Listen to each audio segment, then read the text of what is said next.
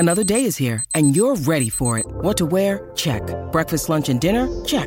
Planning for what's next and how to save for it? That's where Bank of America can help. For your financial to-dos, Bank of America has experts ready to help get you closer to your goals. Get started at one of our local financial centers or 24/7 in our mobile banking app. Find a location near you at bankofamerica.com/talktous. What would you like the power to do? Mobile banking requires downloading the app and is only available for select devices. Message and data rates may apply. Bank of America NA, member FDIC.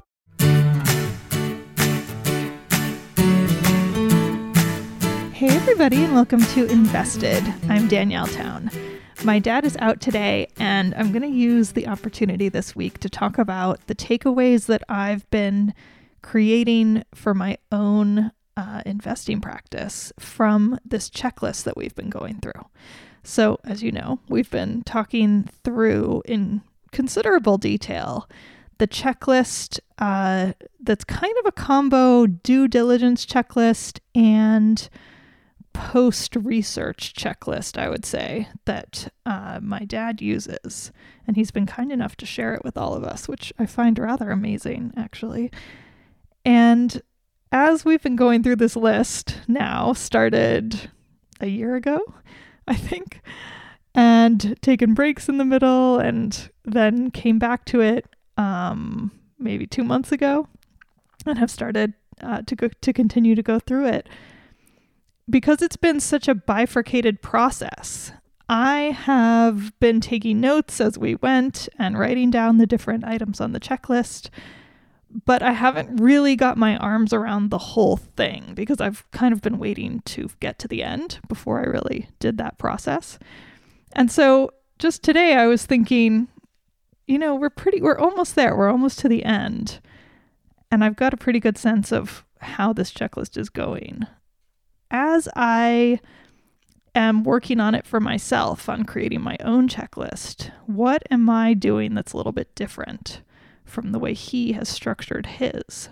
So I thought I'd share that with you guys because maybe it's helpful for you as you go through the same process. If you have been listening the same way I have and taking notes. If you are somebody who is totally wondering what I'm talking about, this checklist, we started it maybe a year ago, and you can go back and find those episodes. They're labeled checklist, and then they have the different sections of the checklist. And we started them quite a while ago, took a break, got distracted, life happened, and then did a few more, and then got distracted, life happened, and then we started it up again a few weeks ago, as I just said. So it does take a little bit of looking, but it's worth looking because this is insanely valuable for anybody's investing practice. To have a template, let's call it, although it's not really a template because it's very personal, but to have an example of a professional investor's checklist is something that you're not really going to find online. So I think it's very cool that he's putting it out here for us. And by the way, he and I have not talked about this separately. We only talk about it on the podcast. And I think that's just because it's more fun to talk about it on the podcast. And because that way we kind of save it to share with everybody. So yeah, we haven't had any separate conversations about it. So here are my takeaways. I've got 3. And I'm just going to keep this short and sweet. And then we'll be back next week with the remainder of the checklist, which is only one more section. So my first takeaway is that, as he said, I think last time or maybe a couple episodes ago, this checklist, the purpose of having this checklist and the purpose of using it and spending the time to go through it and check off the various points is about reducing risk. It's about trying to be as certain as possible as an investor that making this decision that I'm not going to permanently lose the capital that I put into this company or into any investment. So with that lens, that this list is about protecting myself as much as possible, I have noticed over and over and over that his list is so highly individual to the way he thinks. And I think that this is an incredibly important number one takeaway for us all. A checklist is entirely meant to help each of us reduce our risk. And because I think differently than he does, and because you think differently from me, the way that I need my brain to be jogged is different. And the way that he has said things has made no sense to me on a regular basis, as you have heard. The phrasing doesn't mean anything to me, whereas it means a tremendous amount to him because he wrote it, he put it in there because it makes sense, and because it lets him know, oh, this I need X out of this question, whereas it doesn't mean anything to me. So this list is about figuring out where the holes are in each of our thinking and making sure that the questions on the list or the checks on the list allow those holes to get filled. Or maybe a better way to say it is even to force those holes to get filled. Because I often will think to myself, like, oh, the answer to that question is obvious. Oh, the customers love to buy from the company. Of course they do. But as soon as I think, of course somebody does that, or of course that's so obvious, that tells me that I'm being lazy and that I need to know what is actually happening and why.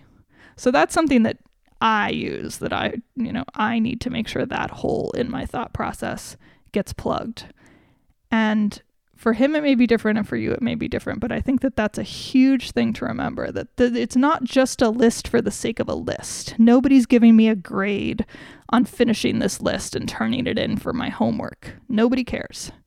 The point of this list is to simply make sure that I haven't missed anything in my thought process and in my research process, which takes me to takeaway number 2, which is that this is also a due diligence list.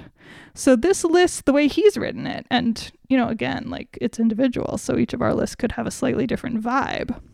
But this list is sort of partially due diligence and partially checklist, making sure you didn't forget anything. And I find that to be quite interesting because what we want to do here is not miss anything. Again, it's about plugging those holes. So we want to not miss any information that's possible to get. And we also want to make sure that we've thought about how to get information that we may not have thought of, which makes no sense. But when I'm studying a new company and I realize that I don't even know what questions to ask about it, then that's a huge sign to me that a list like this one can be helpful, because that's going to remind me, oh, I need to check what the ROIC is, or I need to decide, he has the one of like, his kids would be proud of him if he owned the company. So for, the rest of us, it may be like, if you don't have kids, it may be my friends would be proud of me if I own this company, or it may be I'm excited to tell people that I own this company, something like that. It's something that makes sure that I'm not skipping out, and again, being lazy intellectually, that I'm not skipping over an incredibly basic requirement. One that if it doesn't meet that requirement, I don't need to spend any more time on this company. So that's where these things can come in super handy. And that's how I'm using it. So it's highly, highly individual. And it then plugs those holes in a way that helps me not forget things. And then I think the third thing that I've noticed over and over from going through this list is keep it simple, stupid. Keep it simple. When checklists get too long and complicated, it's human nature to not finish them. It's often human nature to not even start them. And in my view, it is incredibly important to be realistic about what we are willing to do and what we literally actually do when push comes to shove and we need to go make dinner and make sure that we go to bed on time and. What are we actually going to do? So when you see a bloated checklist that has whatever bloated is to you. I was going to say a number, but really it just depends on each individual person what bloated would mean. When you see a bloated checklist, it becomes useless. Secondly, when you see points on maybe there's not so many points listed, but the points themselves are too complicated, then it becomes too much work to complete. So over and over, I've seen that the way he's done it is he says things like, describe in one sentence how this company came to be. List 3 reasons why this company will come out of its event. Rattle off the history of the company. So each of those are forcing the brain to keep it simple. If you don't know the answer, then you haven't studied it enough. If you can't say it in one sentence what this company does or how it helps its customers, then I don't understand the company well enough. Or maybe I totally understand the company and the company isn't doing a very good job of focusing itself. So keeping it simple is very effective in not only helping my own brain to go through the options, but also to find those companies that don't really know what they're doing, that are too scattered. And those are definitely out there.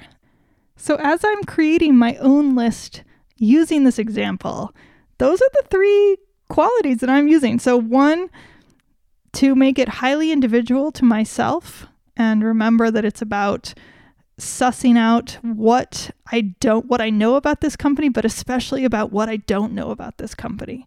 It's about finding the holes in my thought process and making sure that when I start to skip over things and get intellectually lazy, that I have a point on the checklist that forces me not to do that.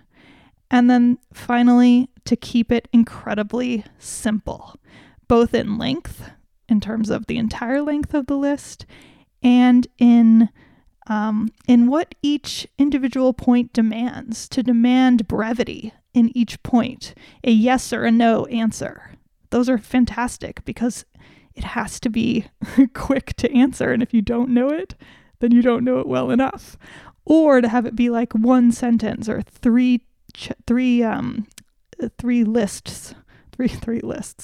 points on a list to answer a certain question.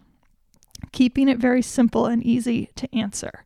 Because once I can fill in those short, simple yes or no or short answer questions, then I'm really starting to know this company.